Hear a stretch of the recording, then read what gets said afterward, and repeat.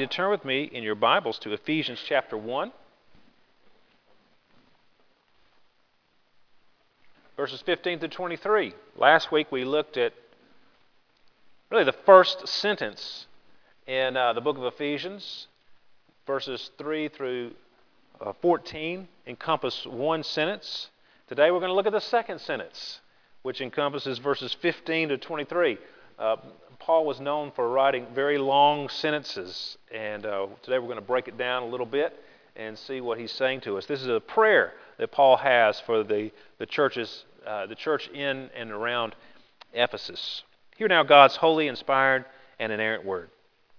For this reason, because I have heard of your faith in the Lord Jesus and your love toward all the saints, I do not cease to give thanks for you, remembering you in my prayers, that the God of our Lord Jesus Christ, the Father of glory, may give you the spirit of wisdom and of revelation in the knowledge of Him, having the eyes of your hearts enlightened, that you may know what is the hope to which He has called you, what are the riches of His glorious inheritance in the saints, and what is the immeasurable greatness of His power toward us who believe, according to the working of His great might that He worked in Christ, when He raised Him from the dead and seated Him at His right hand in the heavenly places, far above all rule and authority and power and dominion, and above every name that is named, not only in this age, but also in the one to come. And He put all things under His feet and gave Him as head over all things to the church, which is His body, the fullness of Him who fills all in all.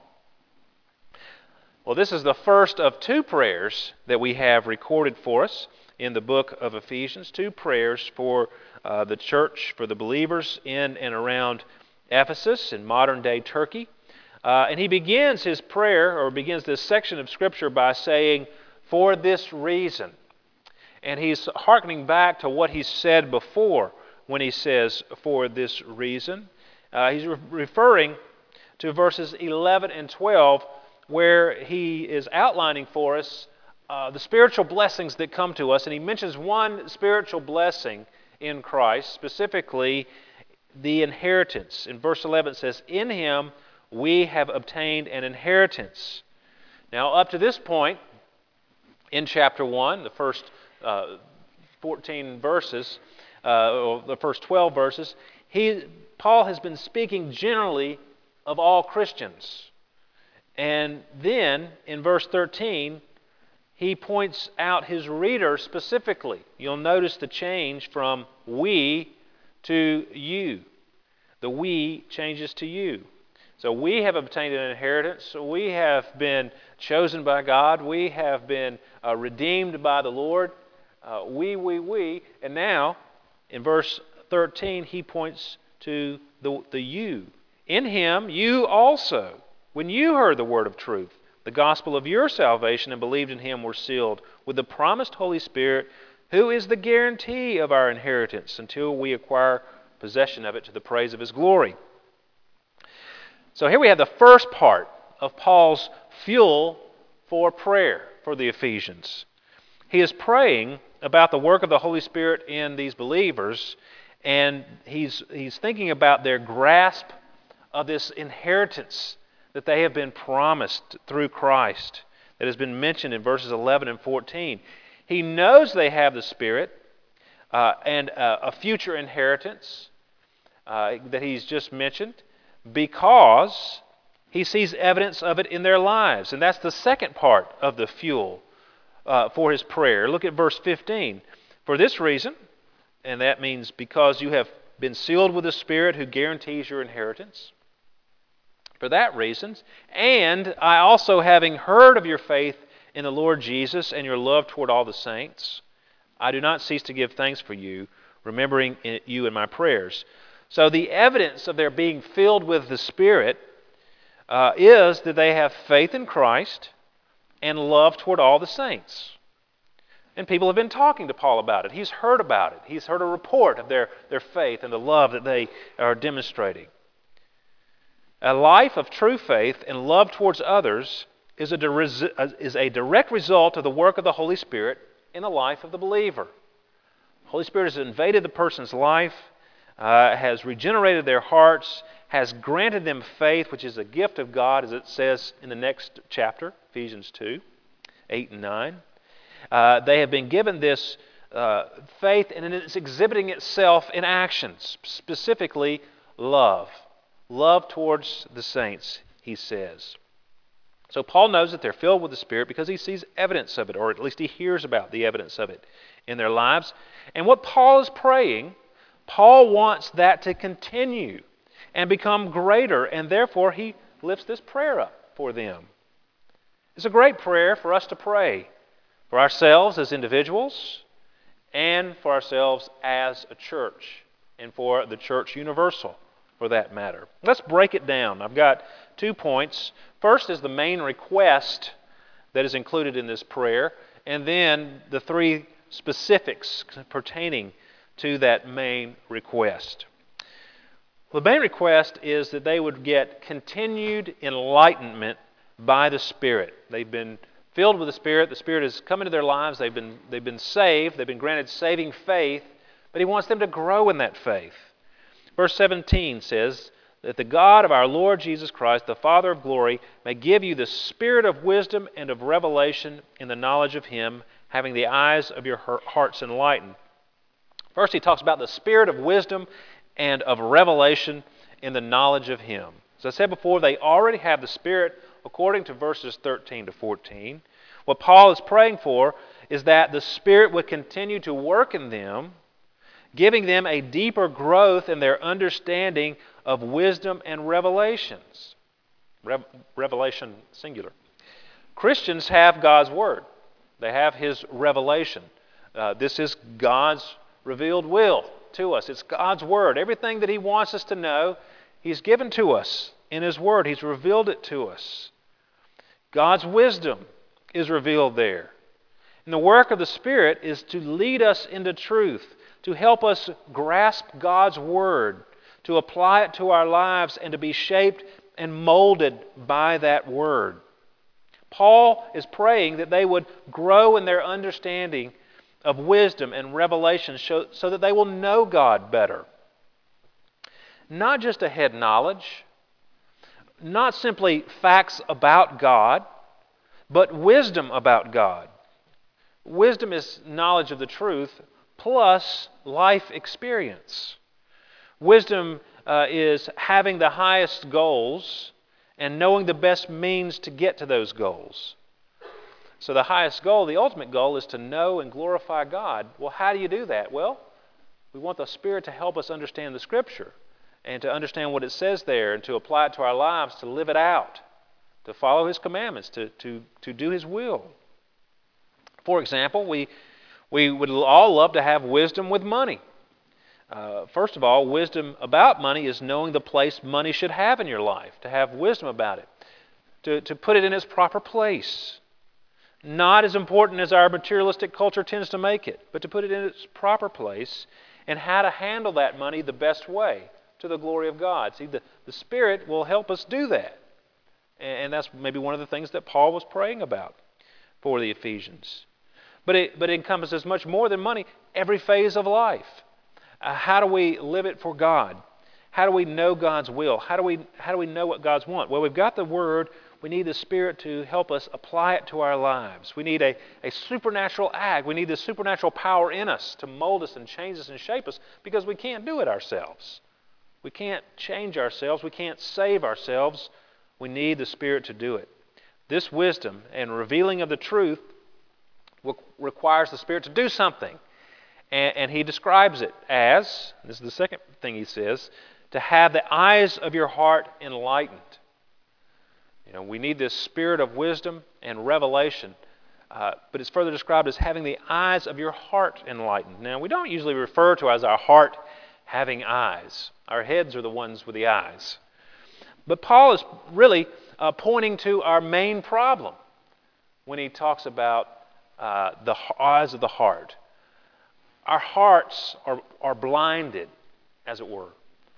It's not just our minds that are blinded. Our hearts are blinded. We don't think the right way. We don't feel the right way. We don't do the right thing because of our sin. We have a heart problem. We're not naturally disposed to the truth about God. In fact, we are biased against it. We need a supernatural invasion of our heart by the Holy Spirit so that He can change the wrong disposition of our hearts. And that's what Paul is praying for.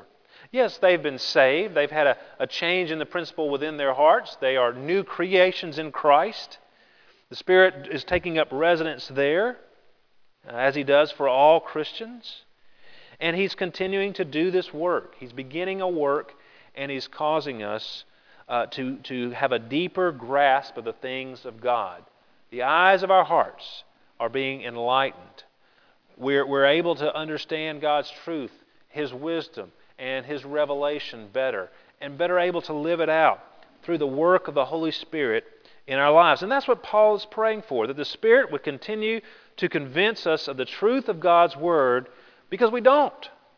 Indeed, we cannot accept it without the Spirit's intervention. What a great prayer to pray. So he wants us to understand something. He wants the Spirit to enlighten us, to give us wisdom and revelation. And then He gives us specifically what He wants us to know. 3 things about God. That brings me to the second point. 3 specifics pertaining to this main request. 3 things about which He wants the Spirit to enlighten us. First, He gives us 3 phrases, and they build on one another, and they're connected to one another. First of all, to know the hope to which He has called us. It says in verse 18. Paul is praying that we would have this enlightenment, this understanding, that we would grow in our understanding of the hope that God has called us to. What is hope? We talk about hope a lot in the Christian faith, and sometimes we can just talk about it and not really think about the implications of it. We use the term hope in daily life, and we use it in several different ways. First of all, we might express hope as the desire for something good in the future. I hope I get a really great Christmas present this year. A new car would be nice. That's my hope. Secondly, sometimes we express hope as the good thing in the future that we are desiring. It is our hope that our children will all be home for Christmas this year. See, the children being home for Christmas is the object of our hope. And then sometimes we express hope as the reason why our hope might indeed come to pass. We might say, encountering no traffic is our only hope of getting there on time. See, in other words, having no traffic in our way is the reason we may in fact achieve what we desire, getting there on time. Encountering no traffic is our only hope.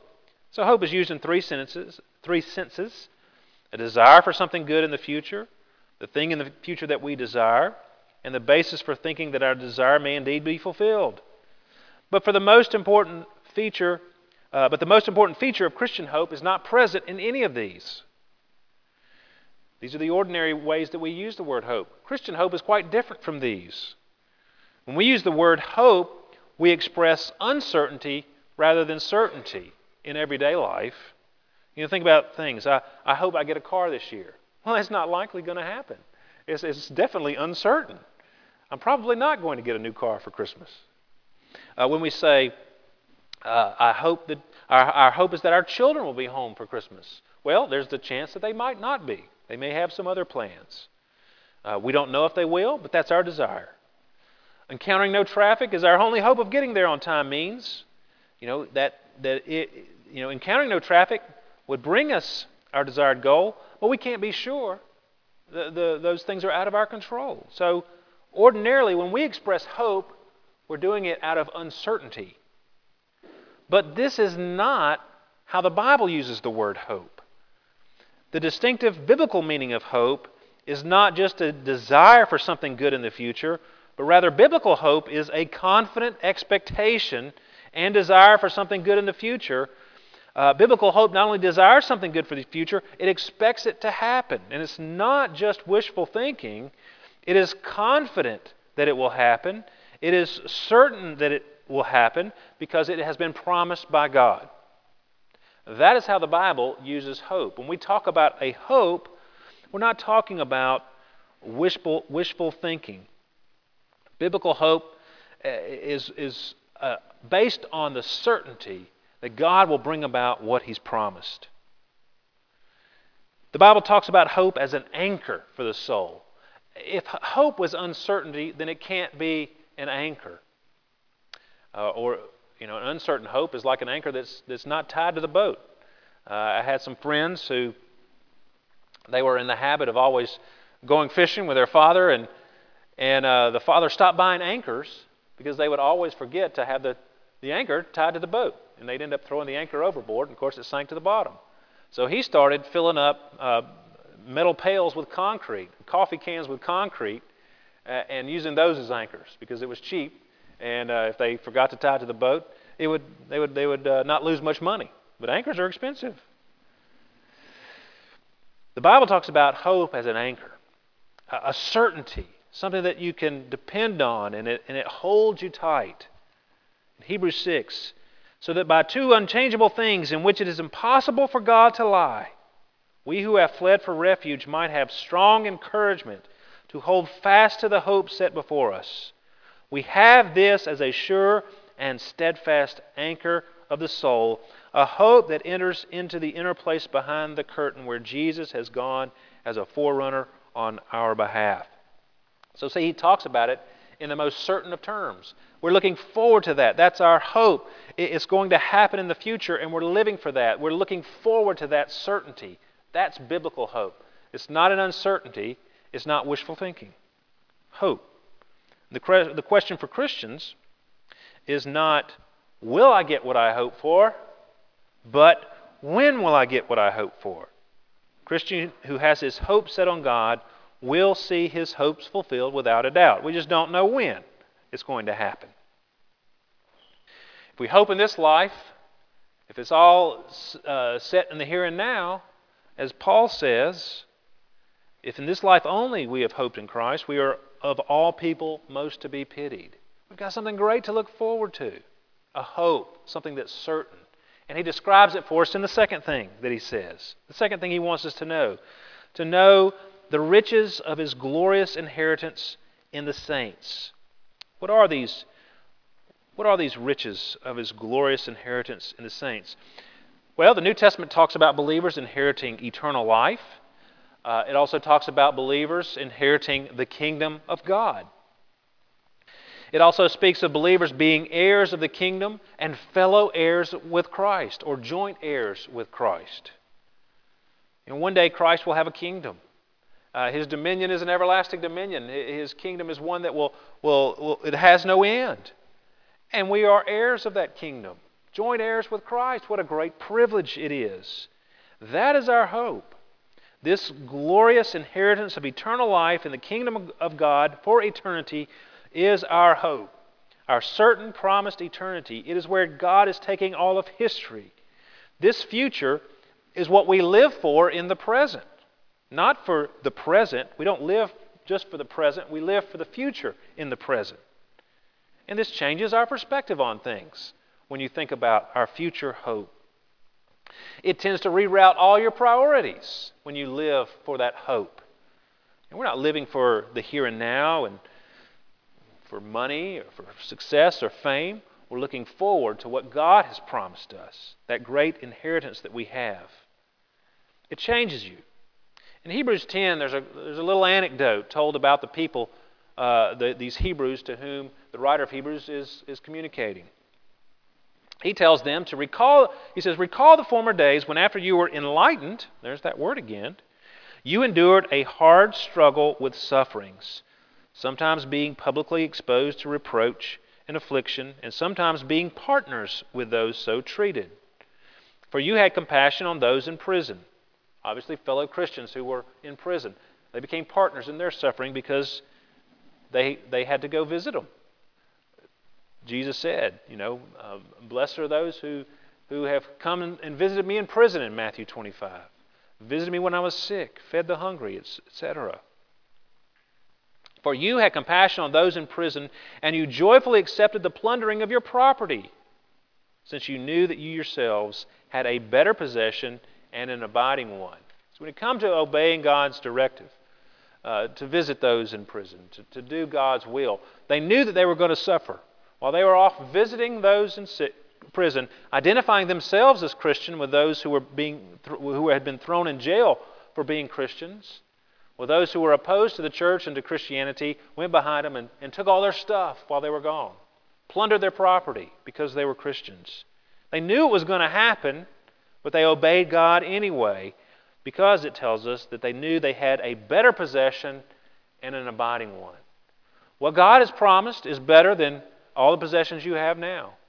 What God has promised will last forever, as opposed to the things that we pursue now. The material possessions, the job promotions. Those things are going away. But what God has promised, that inheritance that He's laid up for us, is better than anything this world has to offer, and it lasts forever. He goes on to tell these Hebrews, therefore, you know you've got this possession, you know it's going to abide forever. Therefore, do not throw away your confidence, which has a great reward. For you have need of endurance, so that when you have done the will of God, you may receive what is promised. Having that future perspective helps you obey God in the present. Because even if you suffer for obeying God, you have this inheritance. You have something greater that you're living for, something that you're looking forward to, and it gives you endurance in the hard things of life. And then Paul, thirdly, really brings it home. We've got this hope. We've got this inheritance.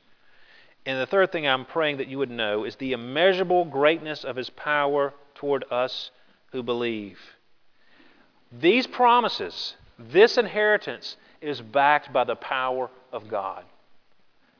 It is certain and secure because God's power is going to secure it.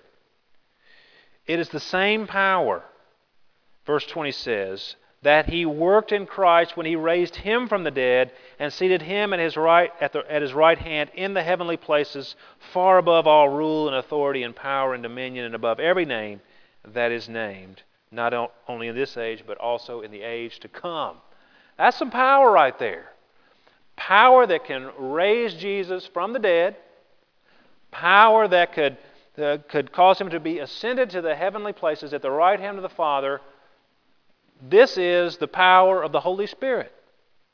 That is the power that abides in believers. And that's the power that's going to secure us for eternity. It's going to be sure that which we hope in, that inheritance is promised to us, will be delivered, and that we will be preserved to actually enjoy it. That same power that raised Jesus from the dead is at work in you if you are a believer today. That's exciting. That's something to be thankful for. And hopefully we can grasp that and to know that. Hope is not wishful thinking. God has an inheritance for the Christian, and we can be certain that we will get it because the greatest power in the universe, in fact, the power that created the universe, is working in us to ensure that we get it. That's why Paul can confidently say to the Philippians that He who began a good work in you will complete it on the day of Christ Jesus. It's sure, it's certain, it's a hope that is an anchor for the soul. It gives us endurance. It gives us resolve to live for Christ in the here and now, thinking about what is to come.